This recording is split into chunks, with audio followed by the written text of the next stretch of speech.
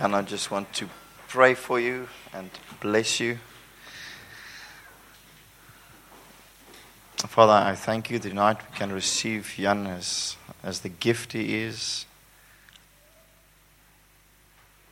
to your church globally. We honor him, Father, for all the labor and the years before you and for you and with you. And we receive him. We pray that you would bless him, you would return to him 100-fold for what he gives to us in peace and righteousness and joy in the Holy Spirit, in him and in his family. In Jesus' name. Amen. Thank you, DB. I wonder if I can get you guys to stand again. When Jacques and Nita came in, apparently Joshua had a word that I'm going to sing tonight, and I said, well, actually, I do want you guys to stay, so I'll refrain. But I really felt like in the worship, during the worship, I'm going to give my age away. So if you don't know the song, it's like an old song. And it goes like, your word is like honey on my lips. Your spirit's like water to my soul. Your word is a lamp unto my feet. Jesus, I love you. I love you. Your word is like honey on my lips. Your spirit's like water to my soul. Your word is a lamp unto my feet. Jesus, I love you. I love you. Your word is like honey on my lips. Your spirit like water to my soul. Your word is a lamp unto my feet. Jesus, I love you. I love you. Jesus, I love you. I love you. Jesus, I love you. I love you. Yes, Lord, I pray tonight that your word would be like honey in our lips, God, and your spirit would be truly like waters to our soul. I pray, God, that as we share and as we commune around your word and how to spend time in your word and how to study your word, we want to declare from the outset that without the Spirit, we cannot understand the living word. We cannot, God. We say that we are so in dire need of you, Holy Spirit, to show us Jesus in and through the word, to make us like Jesus in and through your word, God. So we declare our dependence. We thank you for your word, and we thank you, Lord, for the Holy Spirit that will remind us of what you've said and teach us all things, God. Thank you, Lord, that tonight we don't have to choose between the word and the Spirit. Thank you, Lord. Thank you, Holy Spirit, that you breathed it. Thank you, Lord, that you decode it for us and make it understandable for us, God, that the Logos word will turn into a Rhema word that impacts our lives and change us forever, and that the word becomes powerful, sharper than any two-edged sword, even to the dividing line between that which is of the spirit and that which is of the soul, even to the innermost part between bone and marrow, and it is a discerner of our hearts, God. Thank you, Jesus, for your word. We love your word. Thank you, God. At the mention of your name, every knee shall bow, and you said that you have exalted your word above your name, God. I pray, God, that as we approach your word, I pray, God, that awe and wonder will take hold of us, God. That we will know that we are not approaching a textbook.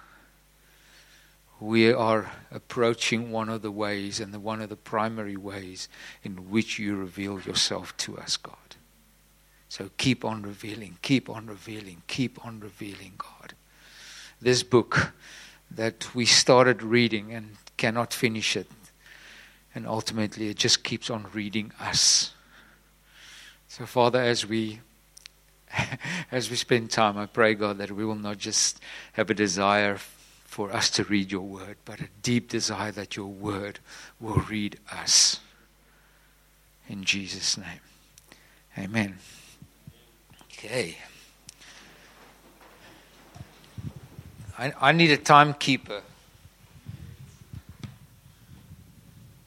Although I do want to declare that I have, before I die, I want to be in a scene like Paul was when he preached all night. Somebody fell asleep, fell out of a window, and people didn't go home. They just resurrected the guy, got back in, and kept on teaching. It is one of my deep desires, that and to see, there's this portion of scripture where it says, and Saul came into the company of prophets that were in a prophetic frenzy. Have you ever wondered what a prophetic frenzy would look like? Those are my two of the things that I really want to experience before I die. Okay, so I need a timekeeper. Let's do 2.5 hours. So we're doing an hour, and then we're going to do some group work. I just want to ask, does everybody have a phone? I know it's maybe nowadays you start to say anybody that doesn't have a phone here, because we're going to do a short questionnaire, and the questionnaire is on a website that I will give you that you can do. It's for free. Okay, so but we're all going to do that, and. But I'm going to start off by, we most probably live in an age. I just want to get my file here. We most probably live in an age where there's never been so much resource available. There's really no excuse for us, especially with the internet. I mean, everything is at our fingertips, and I think. One of our challenges is really to navigate ourselves amongst the vast amount of information that there is available. But, we have books, we have podcasts, at our fingertips, we have the best speakers in the world on podcasts and YouTube clips, and we have YouTube clips for everything.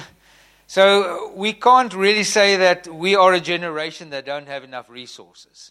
I think we are most probably the most resourced generation ever. And that is a wonderful thing, and sometimes also a challenging thing, because I think in all of that, unfortunately, it's not just Christian information that's out there. We are bombarded by information on everything. We don't take time to meditate and think anymore because we have Google.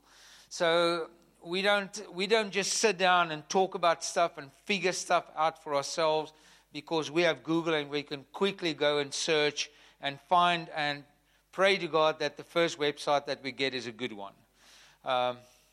Just check, we ran a Bible school, and many of our Bible school students, in a moment of panic when they had to finish an assignment, they would do the cut and paste routine, and some of them actually quoted Mormon websites, and I had to gently ask them, just at least check your sources. If you have to cut and paste, and if I also Google, so at least when you want to do cut and paste, go to at least the 7th or the 8th page, because I don't go there. So I think we are most probably the most distracted generation as well. We have so many things that we can do, from entertainment to work problems. We can just go to the internet and we can just Google everything, and we can be entertained. We can stay in our homes and binge watch series. We can do so much. We don't even have to go to the movies anymore. We can make our own popcorn and we can watch movies. And I know none of you pirate the movies, I know, but there are people that do that. And so we have all these resources available, and I think it's great. I enjoy the kind of resources that we have nowadays. It's great for me that I can have access to commentaries, I can have access to people, writers, and influences that I really respect in the church world. I really, really enjoy that. But I also realize that sometimes that makes me a little bit lazy. Because in the end, I believe that God wants to speak through His Word, and He wants to speak to us. He wants to speak to me, and He does speak through us, and He does speak through speakers, and He does speak through theologians, and He speaks through ministers. But I think in the end, God really desires a personal relationship with us as individuals in the corporate. And in fact, I've been practicing or trying to practice some of the spiritual disciplines. And so we had a little exercise and say we use the 12 by Richard Foster. And so the one that I'm very bad at is solitude. I think solitude for me is like punishment. I know, you get on Facebook and they have this mountain cabin. Would you live here for $1 million? And I think, can we make it 2? And if someone, there was once a friend of mine, he had like a retreat, and he had like up in Wellington at Beulah. And he blessed me with 3 days alone in a mountain cabin. And my first response was, what did I do wrong? God, why am I being punished? So I said, well, maybe it looks like solitude is like a big thing. I don't get it quite. I like the corporate. I pray better corporately than I pray privately. So I said, okay, let's try this year. Let's work on some of the stuff that I'm not really good at. And I thought, how difficult can it be to be alone? And at the life group that we were at, we all had to do like our will statement, what we're going to do, and we had to give feedback on it the next week. And I said, okay, I'm going to do solitude, and I'm going to do like 12 hours. And as I thought about that, I said, Jan, that's like low-hanging fruit, man. Come on, be a man. 24 hours. I said, correction, I'm going to do it for 24 hours. I'm going to somehow get it right that I'm going to practice solitude, just me, by myself. So the next morning early, I was up. I had my sneakers on, and I went walking towards Kutsenberg Dam. And it was like, it's not a long walk. And that morning, strangely enough, there wasn't a single person. And I walked, and I felt quite alone. I wondered if there was some apocalyptic event that took place, and all the other people are gone, and it's just me. So I was about 20 minutes into my walk, and there wasn't a single person. And as I got around Kutsenberg Dam, I saw in the distance there's a guy sitting at a table, and I was magically drawn towards him. And I realized that I could not do solitude for 40 minutes. So that's one of my confessions. I really struggle with solitude, but apparently it's good. I'm finding out why. But so I've been also dabbling in some of the stuff comes really easy for me. Like spending time in the Word is like, yes, spiritual discipline, come here. I'm looking for excuses, but there are others that are really, really difficult. And Which one are you really good at? Turn to the person next to you, behind you, in front of you. Just tell him, what is the spiritual discipline that you've tried, that you think that you're really good at, and one that you really suck at? I promise we won't tell Debbie or Matt or Jacques. Maybe Nita and Ronel and Sarah, yeah?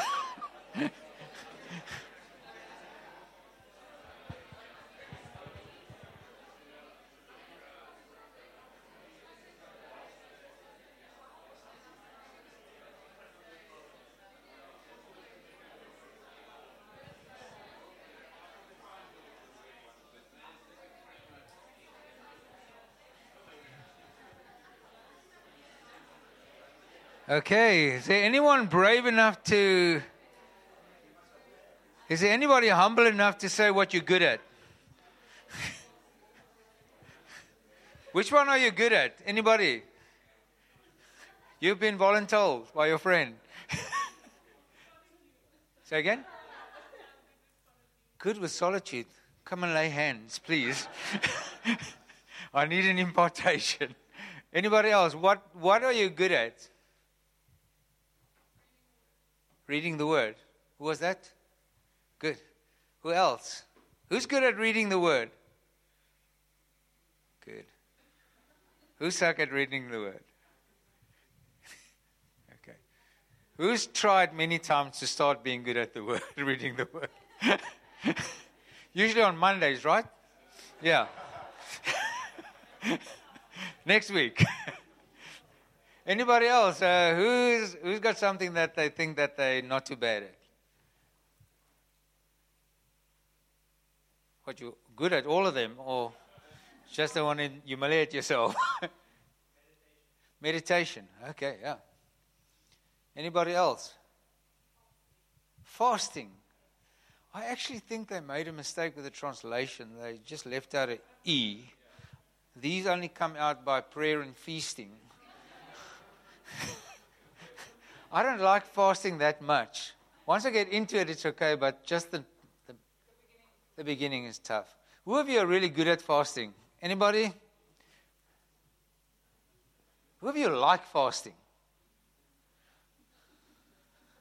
What's wrong with you people? Okay.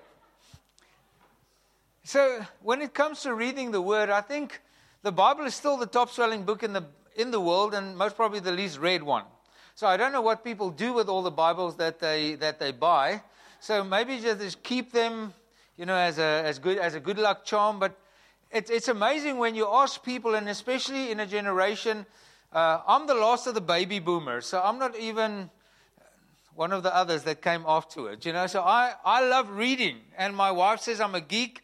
I absolutely love reading, so the whole prospect of reading for me is great. But I do also realize that we live in a generation that anything over 160 characters is just not on. I've been banned from Instagram by my daughters. They said I'm too old. I said, how old are you to be too old for Instagram? They said, that's not an age, but you're too old. So it says, because you always want to put in words. And I do realize that we live in a generation that people, if you ask a lot of people, they will tell you, I don't really like reading. My son is a classical example. I said, I really read this amazing book. And his first question is, how thick is it? Not how good is it, how insightful it is.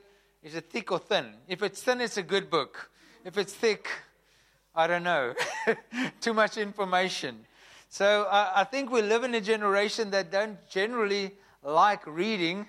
And then the reading of Scripture, and especially the Bible, which is the kind of book that, who of you have found that you've read the Bible a couple of times, but you can't finish reading it?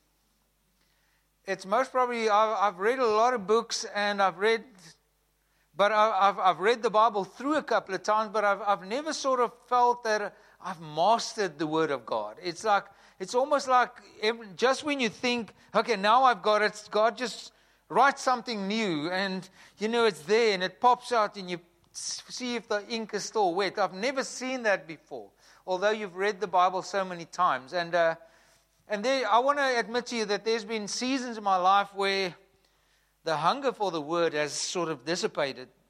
And it's most probably one of the things that people ask me the most is, Jan, how do you cultivate hunger for the Word of God if you don't have it? And I would say that the first thing is pray. It's ask God for a hunger for His Word. Because if you're going to try and stir up hunger, I think there's a way that when God gives you hunger that you can maintain hunger. And one day I was speaking to the Lord and I said, God, just with regards to spiritual things in general, how do I cultivate hunger? And the Lord says there's two ways that you can cultivate hunger. There's two ways that you can get hungry. The first is you can starve yourself. It's like during a famine, people get fairly hungry. So if you starve yourself of the Word for long enough, eventually there'll come a time when you say, I just crave the Word of God, and you'll eat. But the problem with that is, in a famine, while you are becoming hungry, you're also becoming weaker because your body breaks down. And then, okay, that doesn't sound like the right way. So, and I asked the Lord, okay, Lord, what is the other one? And I used to cycle a lot, and the Lord said, Jan, can you remember when you cycled? I said, yeah. And He said, you remember you were always hungry. You exercised, but you were always hungry, and you could eat. And you would eat, and then you go and cycle, and when you come back, you hunger again. I've got a son that is a teenager, that is now a grown man, but when he was a teenager, he was a very good cyclist, and he was hungry all the time, whether he cycled or not. He was just hungry.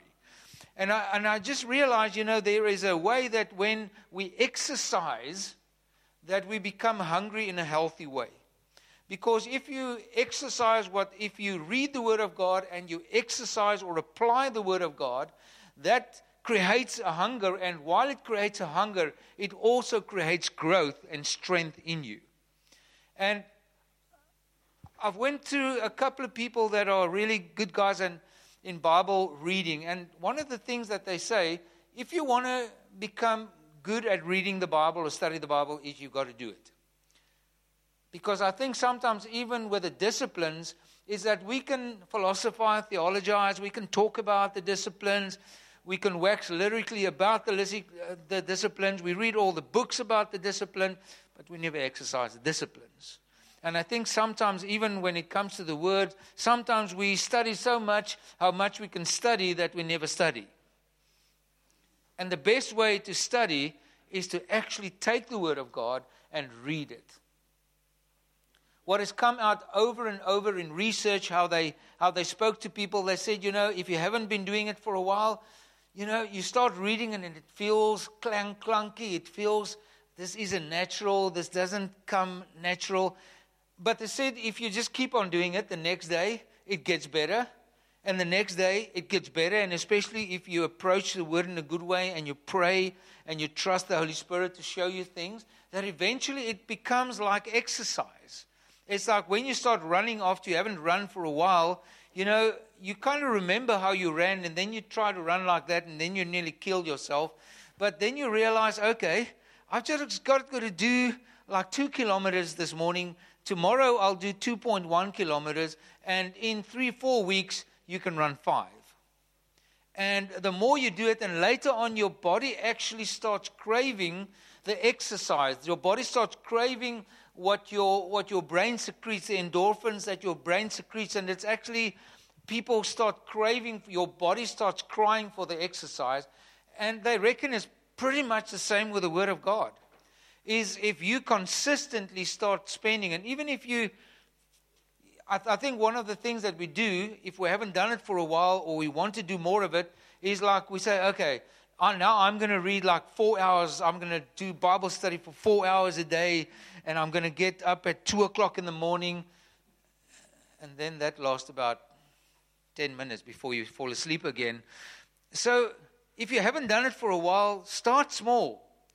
Take 5 minutes, take 10 minutes, but just do it, and do it consistently. And they've actually found that people that struggle to do that, if they just do it consistently, they start gaining the benefit of simply reading the Word. Now, if you then sort of grow in the way that you study the Word, that becomes an exponential growth. Now you're getting more from what you're reading, and especially if you become very intentional how you read. You just don't read for the sake of reading, because you've got to ask the why question. Why are you reading? Because surely reading the Bible cannot be the end goal.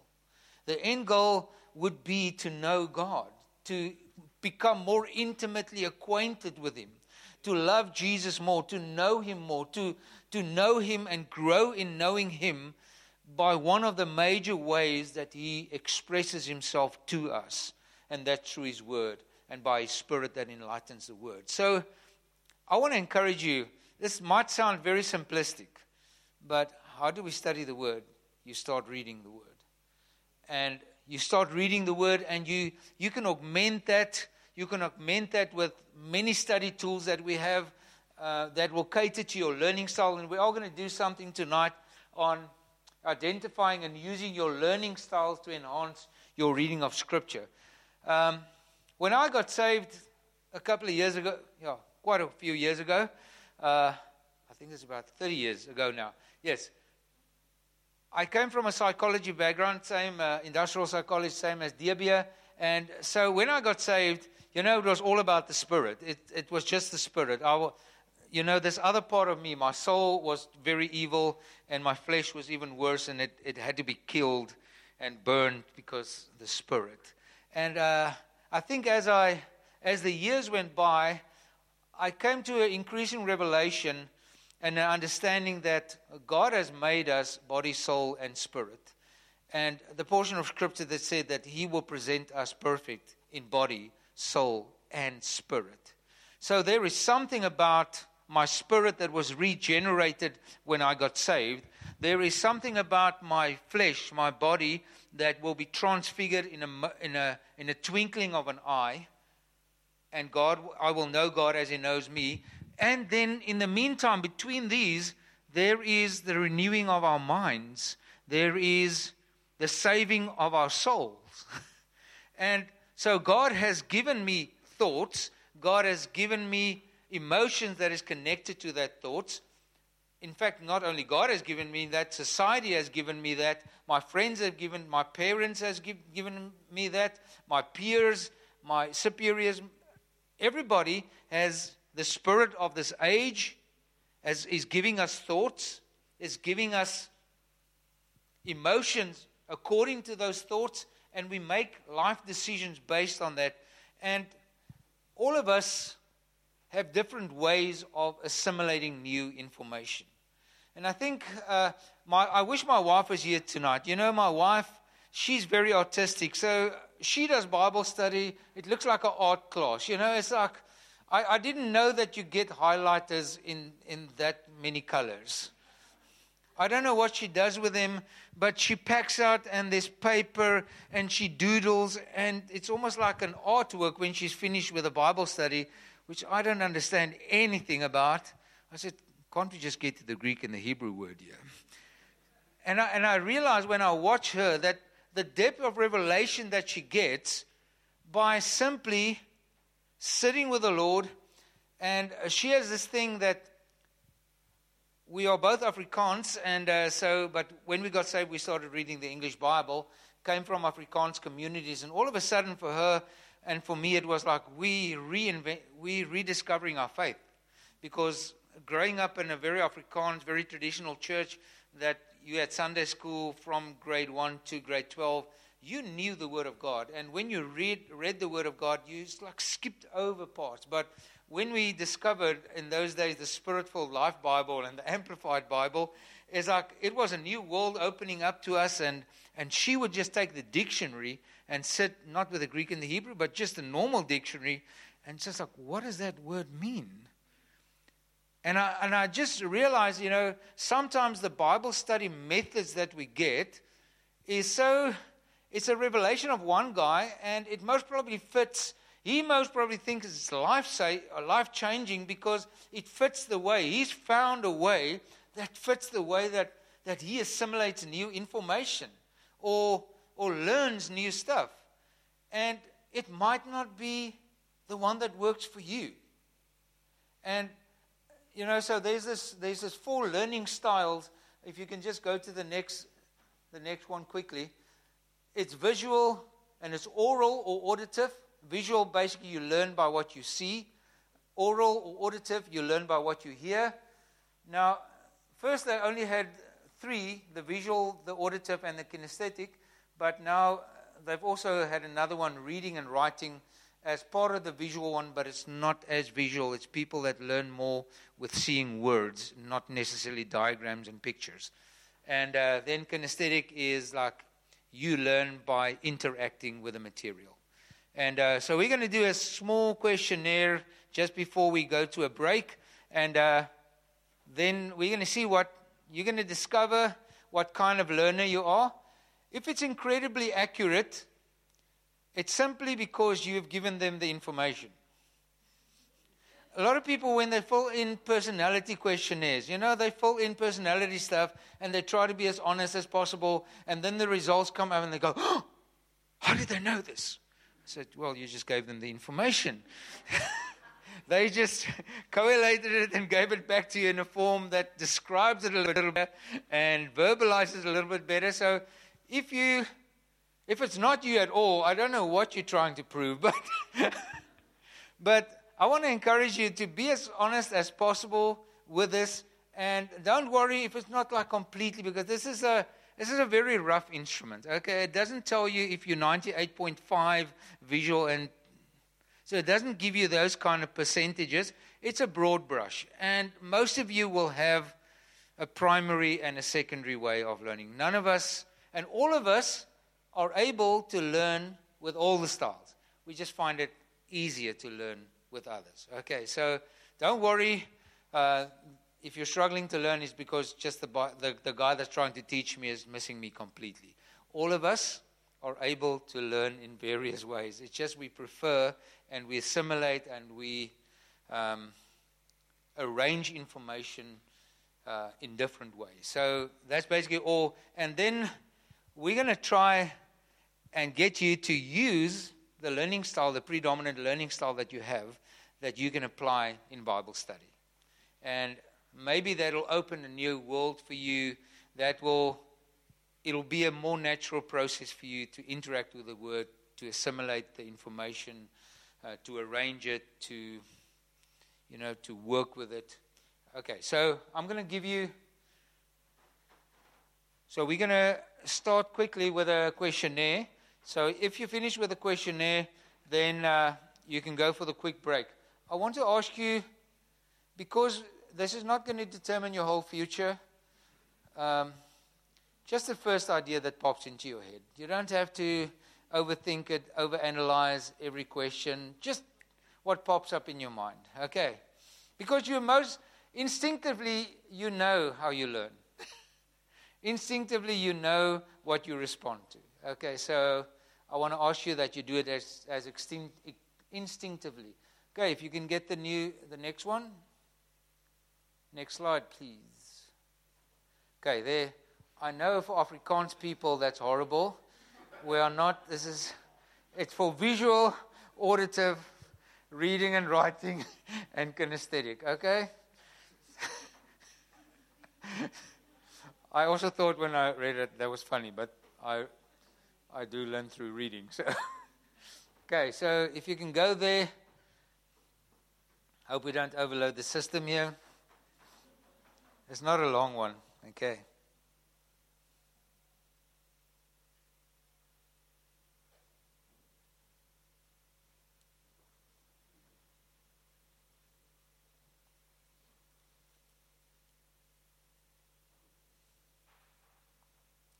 Incidentally, myself and my wife really struggle to sometimes do Bible study together because I just don't get her highlighters and she doesn't get my books, and that's fine. As long as we get to Jesus, that's the important thing.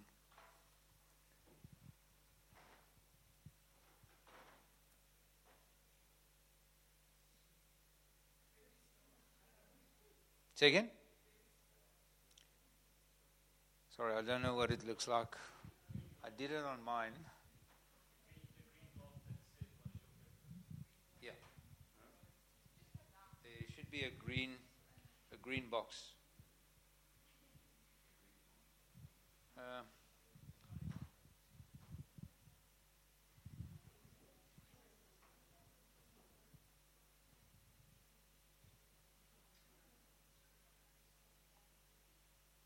Just going there. What is your learning preference? The one with a question mark. That's the one that you... Oh, that one.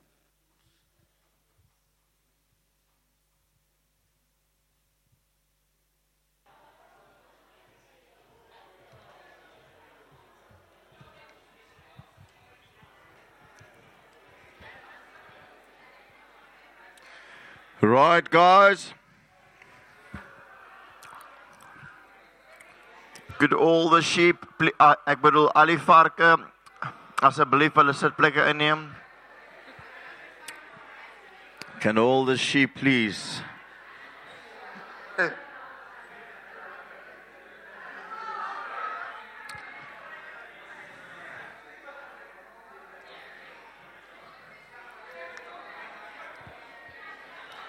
You can take your seat.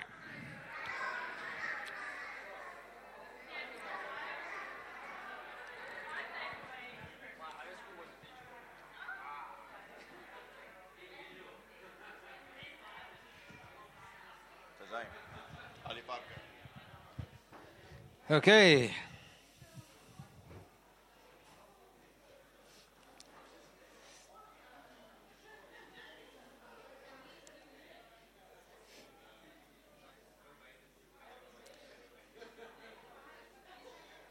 Okay, we're just gonna focus on your primary style at the moment, because there's otherwise we won't have enough time.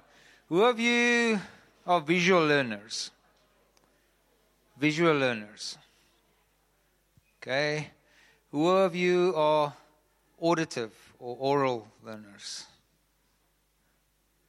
Okay. Who of you are reading and writing learners? Okay. And who of you are kinesthetic learners? Okay, so it's a fair spread. Okay.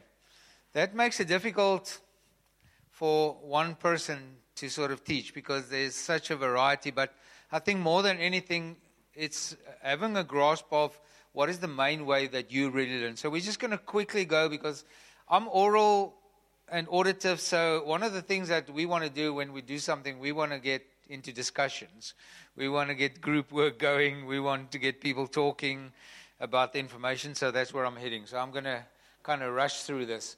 Okay, if you can give me the next slide, please. Okay, visual, you learn by seeing basically and reading, but you read diagrams, visual media like YouTube clips and other visual aids. Okay, the next one is auditive. You learn by hearing. It's like lectures, audio media, podcast, discussions, being part of discussions. Reading and writing, it's more traditional methods. Who of you still like when you read, you like paper? Okay. Most probably a reading and writing person. Okay. Devotionals, you love devotionals. Text is good. You learn through text. You like reading. Okay. Next is kinesthetic.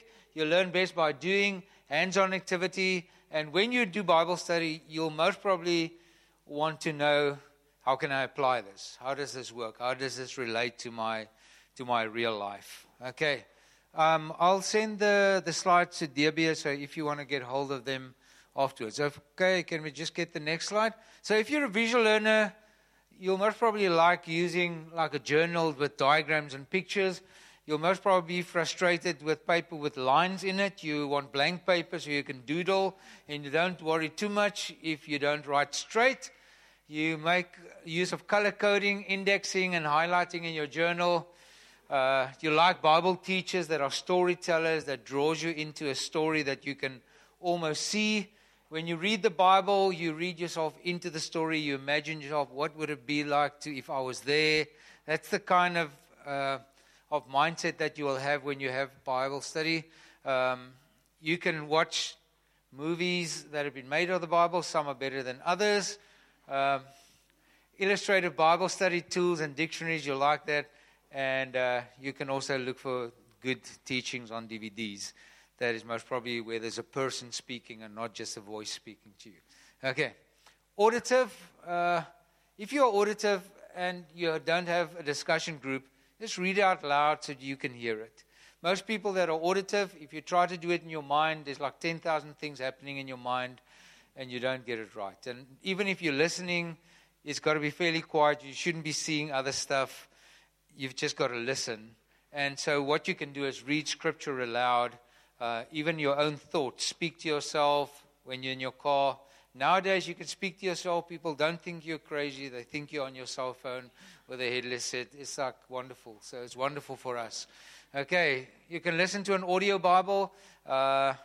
So what I sometimes do, because I like reading as well, is I read and I listen, because I reckon that the more of your senses you engage, the better you remember and retain.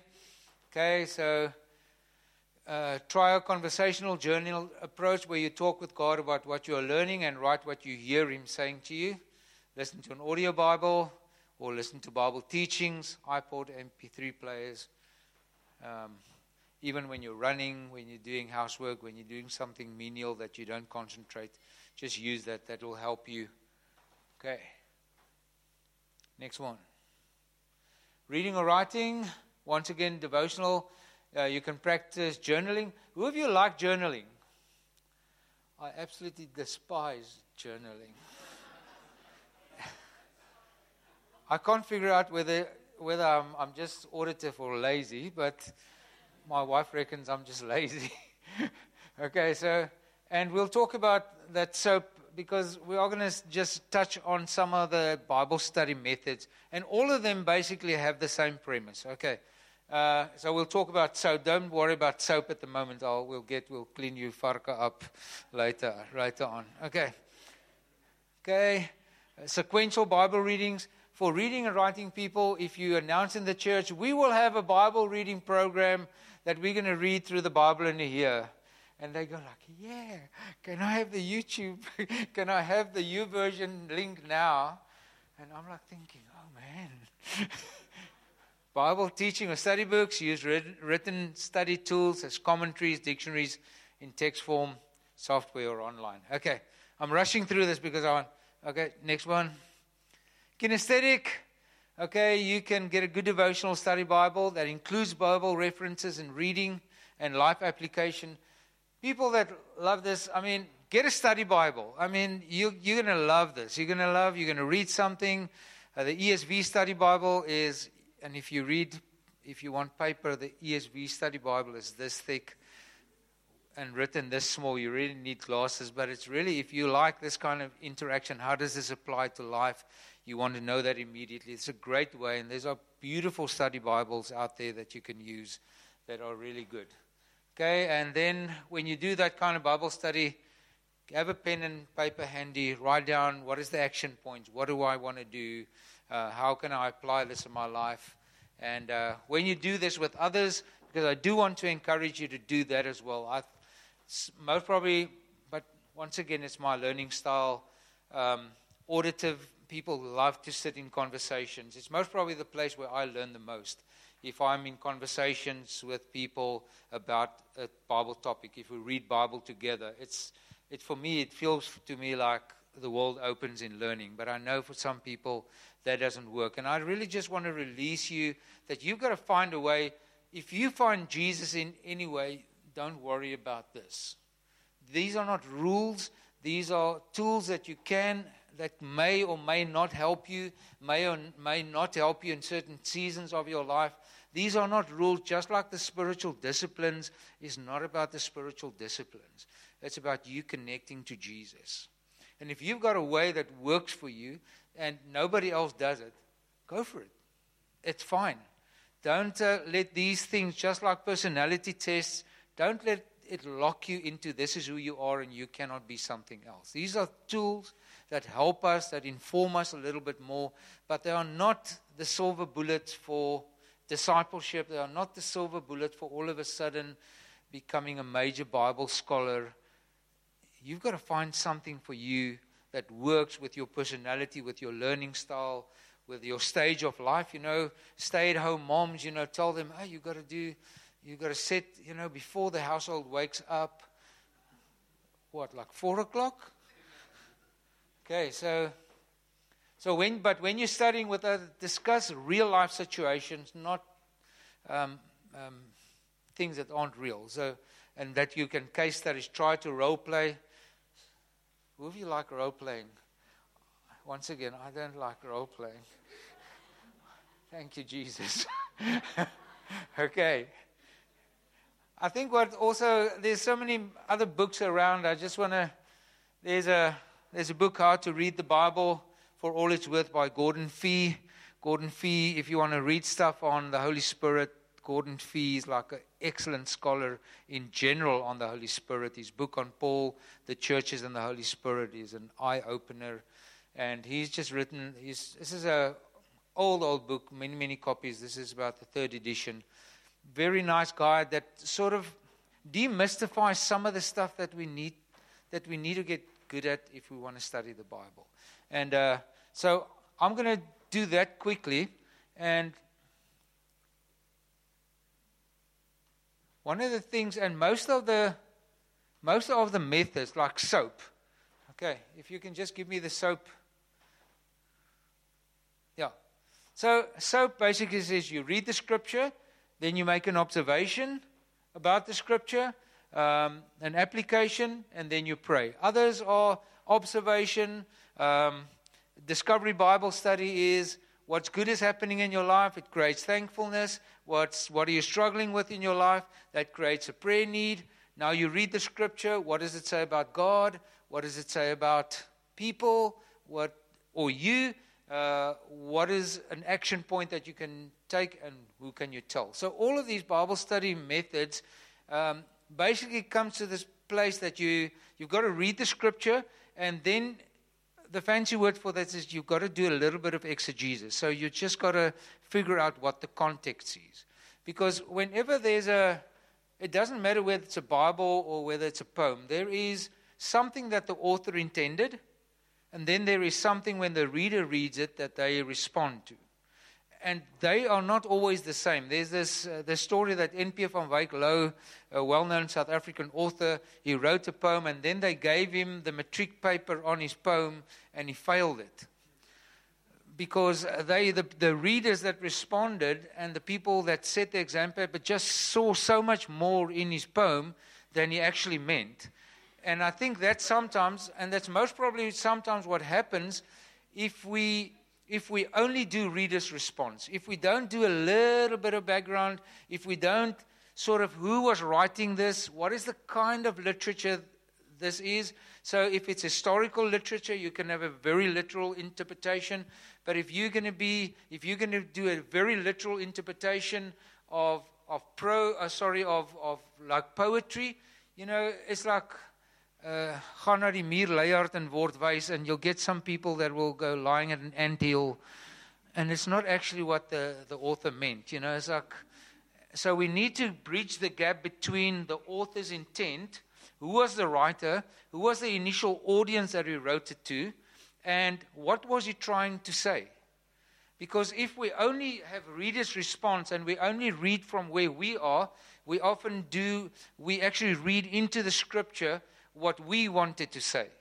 Or we read into scripture what the scripture doesn't say. So we've always have to put the scripture and the Bible, you've got to put it in context. So I want to encourage you not to do like a verse theology thing. If you read a verse, read the verse before that and the verse, at least the verse, or read a portion before that and a portion after that. If you can, like with the epistles, the letters, it's like read the whole thing.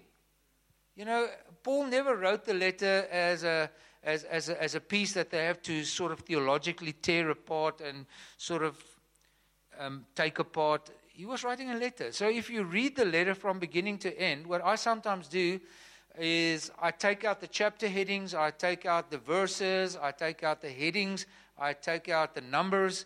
So it's just like a letter. And I try to read that letter before I try to find what one verse is saying.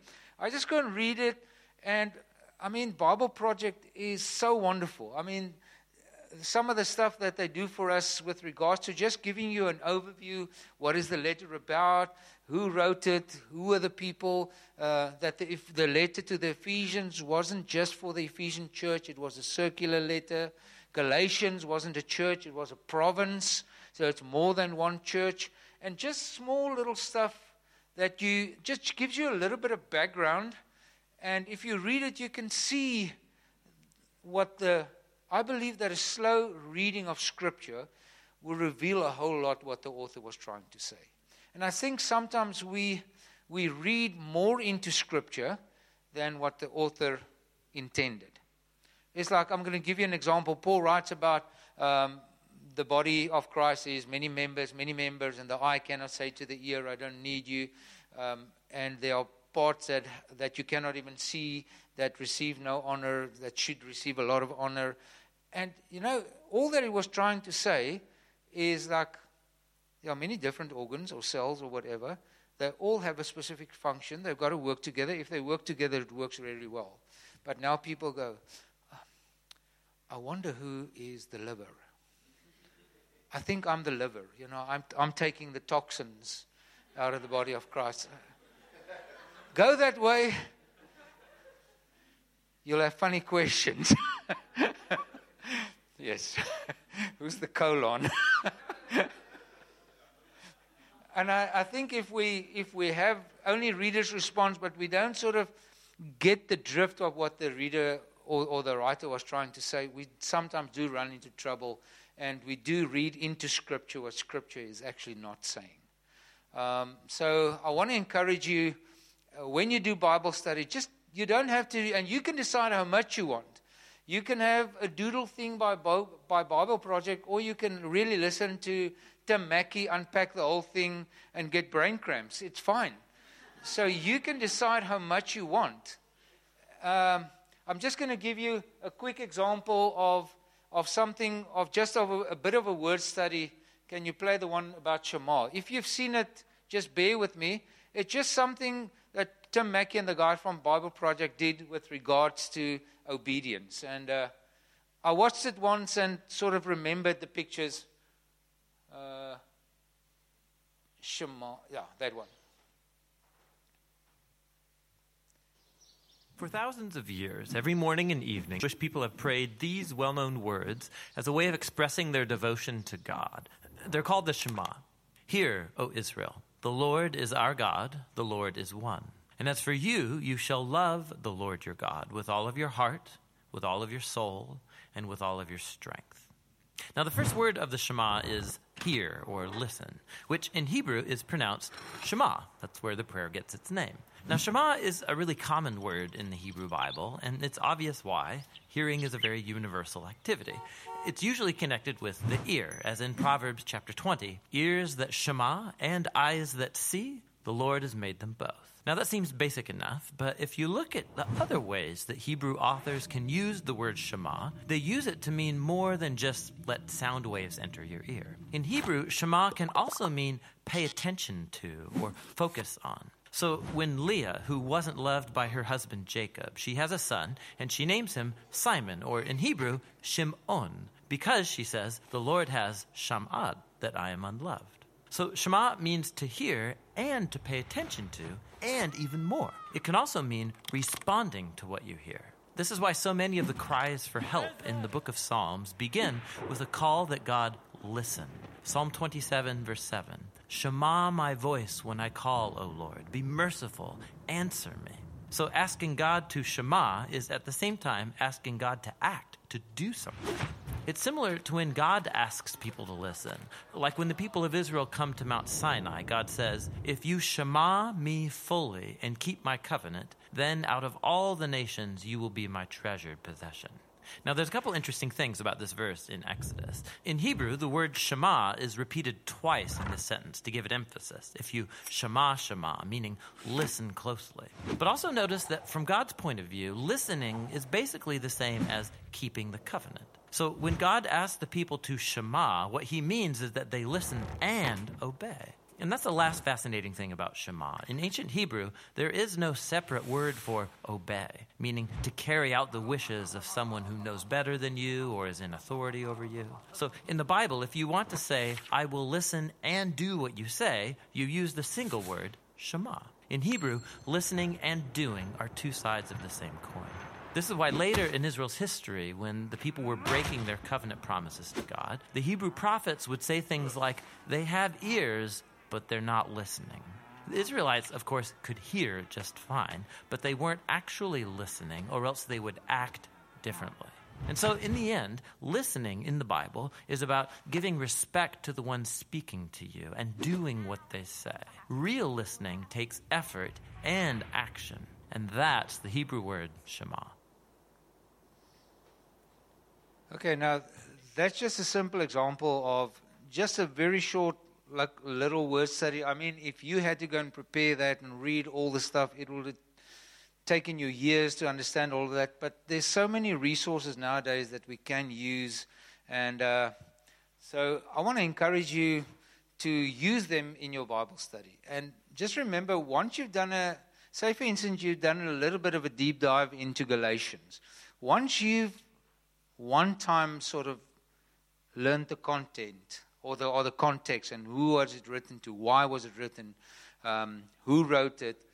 That's in the bank for you. So the next time you're going to read Galatians, you're going to, oh yes, that's that province. And I want to encourage you that even, sometimes we read these things in the Bible and we read about places and we don't know where Galatia is. And it just becomes, just sometimes take a map. It's like, sometimes just trace where Jesus, when you read the gospel, just have a map and just trace where Jesus went. And it's amazing how it just sort of brings it alive a little bit, and it's almost like you can't wait for the next time to do that again. So it's not like every time you have to do a Bible study, you've got to do this huge contextual study. You can do it like if you want to read a month through the book of Ephesians, then you can look at Ephesus, you can look at what Paul wrote, and just a little bit of the context. What are the main themes? So that when you then start studying it, you'll put it in context and you won't draw a word out of context.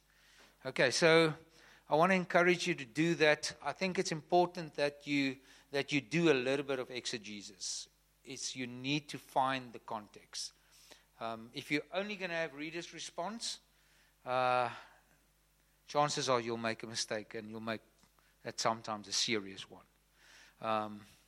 Reader's response has notoriously led to cults being formed. So, reader's response on its own. I think when I think about something like the Discovery Bible Study, where they don't really encourage that contextual stuff, they just say, you've only got to be able to read this portion of Scripture and you've got to say what it says here. I think one of the drawbacks of that is that it's a lot of reader's response. And reader's response can be accurate. I'm not saying that the Holy Spirit can't speak, but as a consistent way of studying, I would suggest that you do know a little bit, that you just close the gap between the author's intent and the reader's response. And you must remember that even your favorite author is a reader's response. Okay.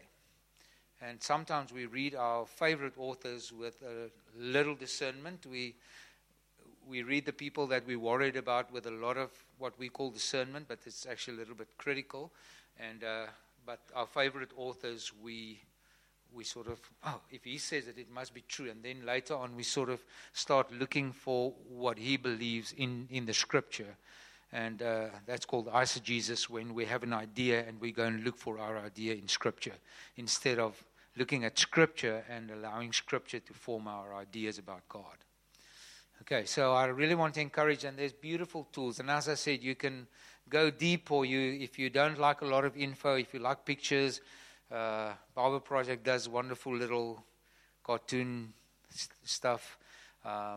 If you like the written stuff, there's lots and lots of written stuff. And really, I want to encourage you that if you want to find out if what you're reading is true, just read one or two sort of reputable sources. And don't take the first thing that you read on Google, because sometimes they're not the best one. They're just the first one. And if you read two or three, just scan read two or three, you'll most probably see, okay, these are commonalities. This appears nowhere else. And I'm not saying that God cannot reveal something completely new, but if it's so new that nobody else has ever in the life of Christianity ever thought about it, just hang. I'm not saying you shouldn't believe it, but don't build your whole life on it. We need to understand that there's a continuity of interpretation. There's a continuity of revelation that I think if we honor that, we can build on that and make sure that we don't throw out, many of the things that we believe are actually Catholic. Many of the things that we believe is very Baptist and very Reformed. So just make sure that we don't, because of not liking a church tradition, automatically just throwing out everything that they believe, because a lot of what we believe is part of what has been passed down. Okay, so I want to maybe throw out, if there's any questions, maybe if there's any questions that you have. I'll see all the questions that I have answers to, I'll answer. The rest, Debbie will teach on extensively, and Matt and Jock, right? You guys have the answers. Any questions or comments?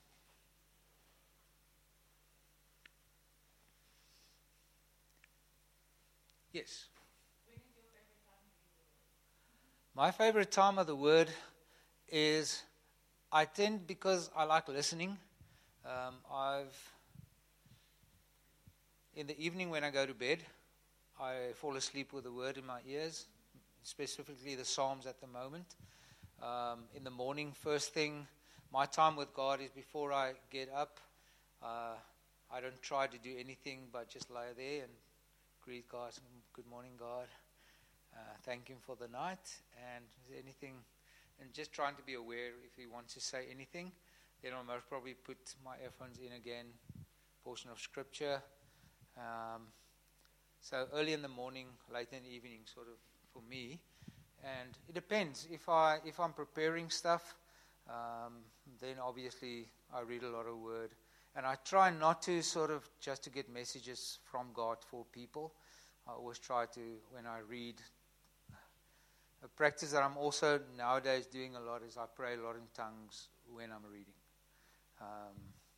I reckon if I can speak mysteries unto God while I'm reading His Word and my mind becomes unfruitful to my own ideas, it's fruitful areas for the Holy Spirit to drop things. I've also realized that I can actually pray in tongues and read, which I can't do with it. I can't read and listen at different times. It's an interesting exercise just to see how tongues is vastly different from any other language, that it's not formed in your language center, therefore you can speak in tongues and listen to people and listen what people are saying all at the same time. Therefore, I believe it's actually one of the things that we can do in praying without ceasing.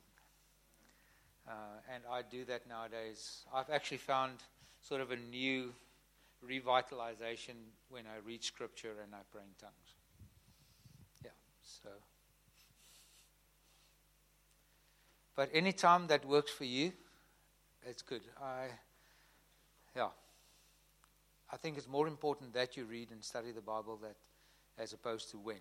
I think there's a lot of people say, you got to do it in the morning before your mind is occupied by a lot of things. Some people their minds are not up, by the time that they're out the door. You're up, but you're not awake, Yeah. I think I've come to sort of realize what kind of learner I am, and it's been highlighted by Wendy that's like completely opposite. Wendy is very artistic, very creative, but at the same time, very, very, very disciplined. I don't think that she's missed the time with God as we've been married for close on 30 years. And she hasn't missed a day. And she's like, reading plans for her works like a charm. And she sticks to that reading plan, and she gets a lot of life from highlighting and low lighting, and she gets a lot of life from that. But she's also got a thing that she does that, and she Wendy's incredibly prayerful in reading the Word. She would like read a verse and then pray it, read it again, pray it again. It's like, and for me, I'm like 3 verses on, wanting to know more. So I'm trying to recognize where I learn best, but I also want to not get stuck and say this is the only way that I can learn. In the same way that personality-wise, I think I can actually grow. So I have a certain temperament or personality, but I think, under God's guidance, I can actually grow. So sometimes as a discipline, I do discipline myself by trying to exercise something new. But if in the long run it doesn't it frustrates me more than anything else, then I've got to make the toss-up, do I want to find God or do I really want to succeed at a method? And then I always go for, hey, I want to go with God. Yeah. So I try to develop, yeah. Yes, sir. Phew.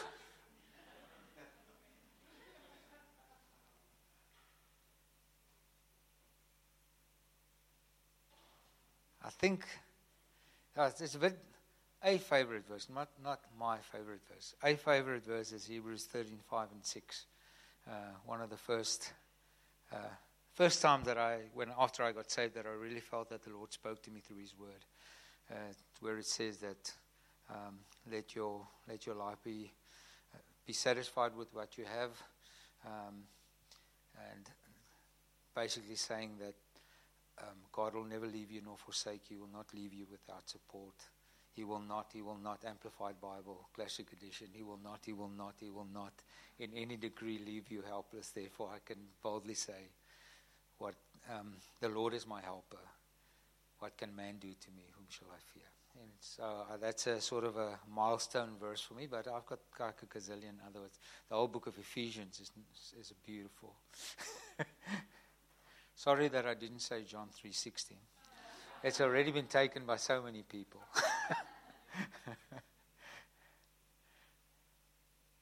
Yes, Aubrey.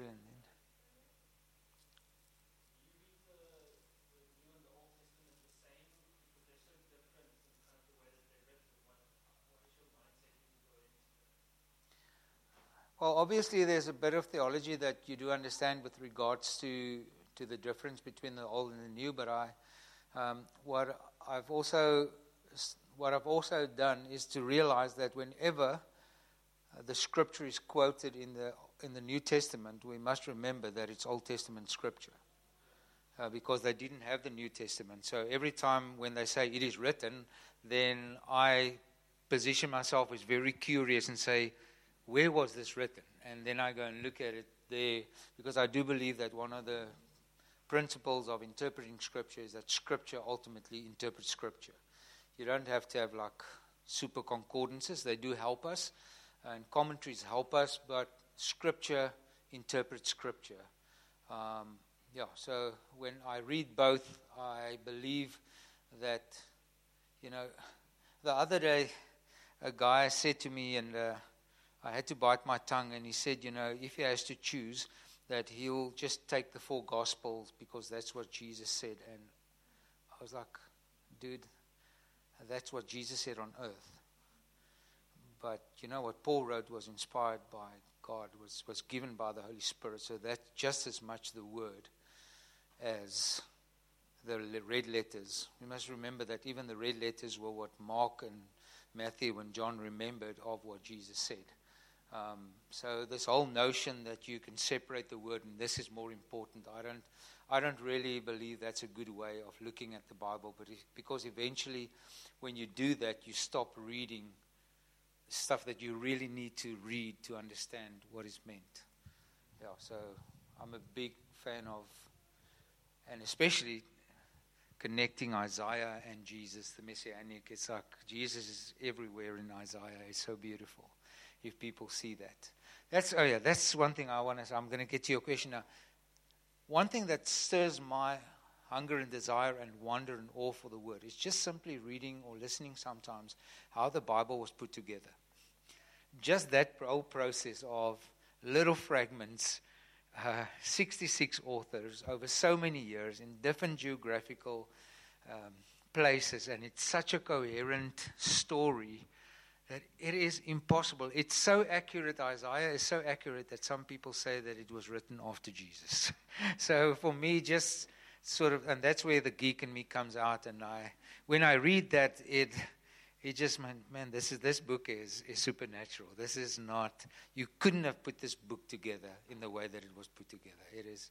And then if you start reading, if you just get a Bible that sometimes teaches you to read. When you read Nehemiah and Ezra and Esther, just put Zechariah and Malachi and Haggai. Put them in there because that's where they prophesied. And if you read them together, all of a sudden the house of God lies in ruin, but you build your own panel house. Oh, they were rebuilding the temple. And all of a sudden, all of that makes sense. And it's not like this coded message that you can't understand. So that's the Bible geek in me that gets out. And I think it's important that we do that. Yeah. Sorry. Question?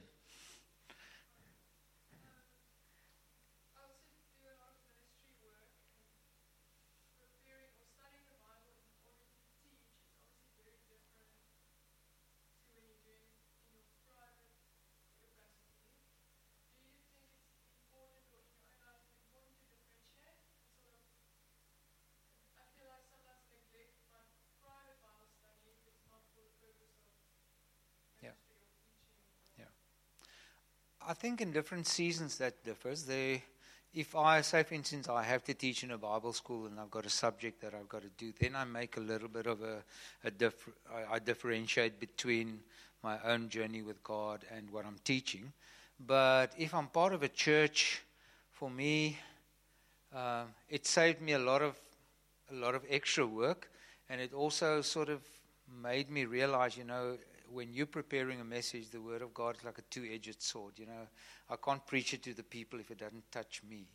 And although I'm a shepherd, I'm also a sheep, and I'm part of this family. And this message is for the family, and I'm part of this family. So just as it will have a bearing on every person in the family, it will also have a bearing on me. So in seasons that I've been in pastoral ministry or leading a church, it's actually been easier for me because it was much more part of, and I would do a lot of my devotion would be on, God, what are you saying through this portion of Scripture that you are speaking to us? It's almost this picture of a Sunday message is like a loaf of bread that is placed on the table, and then we take this bread and we break it into smaller pieces. And so it depends on the setting, but I think I don't try to differentiate too much unless I'm forced because I'm following a curriculum. And then even sometimes in a curriculum, it would be like I would be busy speaking or preparing about something, and then in that the Lord would just encounter me, and then I wouldn't say, oh no, this is not God speaking to me, this is God speaking to other people. So it depends on the setting. But I found it more congruent with my own life if I didn't try to make it two separate things. Yeah. And obviously you look at your audience as well, because you've got to exegete your audience as well. Who's your audience? Is it saved people? Is it unsaved people? Is it are teenagers? Is it grown-ups? So, but I've tried not to.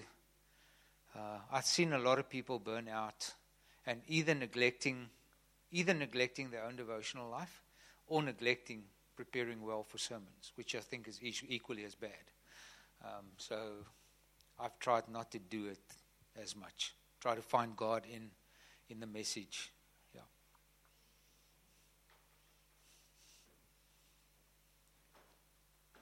Any other questions? I really want to encourage you, just start. If you're not very good at Bible reading, just before you start studying it, just start reading it. Even if you do a little and just go on the next day and just do a short prayer after that. If there's something that really stood out for you, just pray that. Read the Bible. Michael Eaton is a guy that wrote commentaries for InterVarsity Press, like a serious theologian. And we had the privilege of sitting with Michael, and we asked him, Michael, how do you read the Bible? Because he's a bit intimidating while you're preaching. He's sitting with the Greek and the Hebrew text, and when he frowns like that, he's like, oh no, I misquoted it. And but we asked him, Michael, how do you read the Bible? Do you have commentaries? He says, well, I read like the Holy Spirit is with me. And I asked the Holy Spirit, will you explain this to me? I don't quite understand what this means. And he says if he sits still for a while, he gets something. And not to underestimate just the power that is inherent in the Word of God. I know without faith, it's most probably just dead words, but mixed with faith, that is the divine inspired spoken Word of God. And to really approach it in that way with an expectation, not an expectation of, okay, I've got to do my daily reading, but with the expectation, I'm now going to encounter God. I'm going to come before God with one of the ways, and one of the primary ways that He reveals Himself to us. Holy Spirit, won't you help me to see Jesus clearer today in this portion of Scripture? And then you find Jesus in funny places. You really find. And you find really the congruency of seemingly things that you won't immediately see or read in there. We just did an exercise the other day from Acts chapter 9, where it speaks about Paul on his road to Damascus. He was knocked off his horse, and Ananias, and the guy just asks us, how many of the gifts of the Holy Spirit do you see in that encounter? And we counted 7 of the 9 in that, and it's nowhere explicit, but just being, hey, just look for the Holy Spirit here. And we could find faith, we could find words of knowledge, we could find word of wisdom, we can find miracles, we can find a healing, we could find prophecy, and what is the other one that we could find? We just didn't find tongues and speak, and discernment of spirits. And the only 2 with that we couldn't find was speaking in tongues and interpretation of tongues, and it was all in there. And just beautiful when you realize, when you start connecting the dots, hey, this is what Paul writes about, and it's really happening. And it happened before it was written, before the people had Galatians.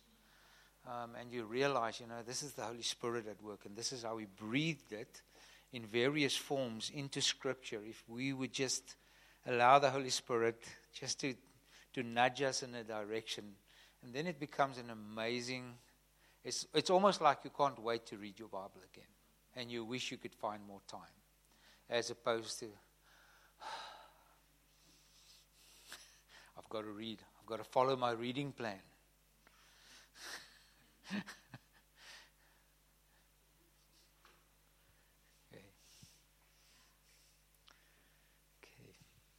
Any more questions? Thank you, Jan. It's important for us to pray important prayers, because then they've been prayed, and once we've prayed them, then God acts. So walking out of here, or before we walk out of here, I just really want us to ask God to stir in us a hunger for His word. And then we can know we've asked Him that, we can eagerly expect it, and then all these things fall into place. For a hungry one, they find the answers. You don't even need to show them the answers, right? So, anyone keen for God to give him a hunger for the word? Okay, so we're going to ask God, and we're going to just do it all together, and then we've asked Him. But if you really want to ask Him in your heart, then you've asked Him. So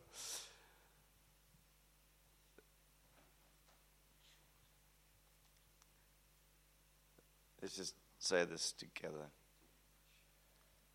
God, stir in me a hunger. Stir in me a hunger for your word. Do not leave me without it. Do a deep work in me, God, that your word will be in me to sustain me until my last day.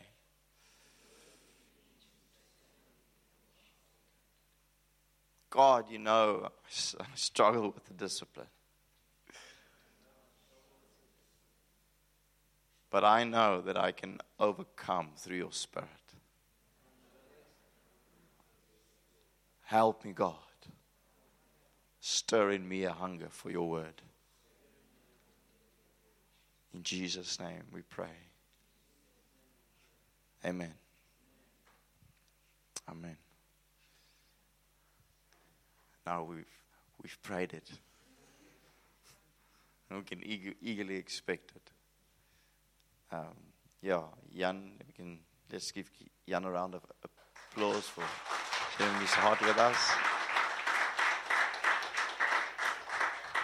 We're honored to have you, really honored, and hope to have you again. Jan actually drives through from Stellenbosch twice to 3 times a month to spend time with us. I can't really believe that he's doing it, but somehow God had him do it. And it's really, really blessing us. And we wanted to confer some of that blessing to the rest as well. So please drive safe. Yeah. I forgot to say something. With regards to just reading, look for words like but therefore, now. Because they're amazing revealers. I just want to put it out there for you. If you read the Bible and you read the buts, the therefore, now, there's like treasure.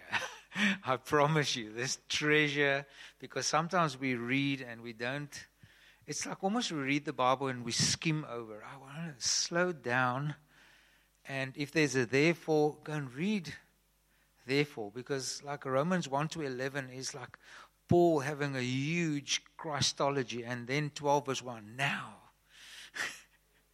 Because I plead with you in the pure mercies of God that you give your body as a living sacrifice. And we sometimes start at 12 verse 1 because that's our reading plan. And we forget that it was prefaced and actually set up by what he wrote in the first 11 chapters. And if you read that, then yes, because otherwise it's give your body as a living sacrifice. Yeah, why? But if you read 1-11, all that Christ has done, there is no, that's why he calls it your reasonable service, not your incredible service, or it's your reasonable service. Think about this. You serving God makes perfect sense. It's not a biggie. It's not you doing God a favor. It's him doing you a favor. So I want to encourage you when you read, go and look for those buts and the therefores and the now. And they are incredible pointers to treasure and context. Dankie Jan.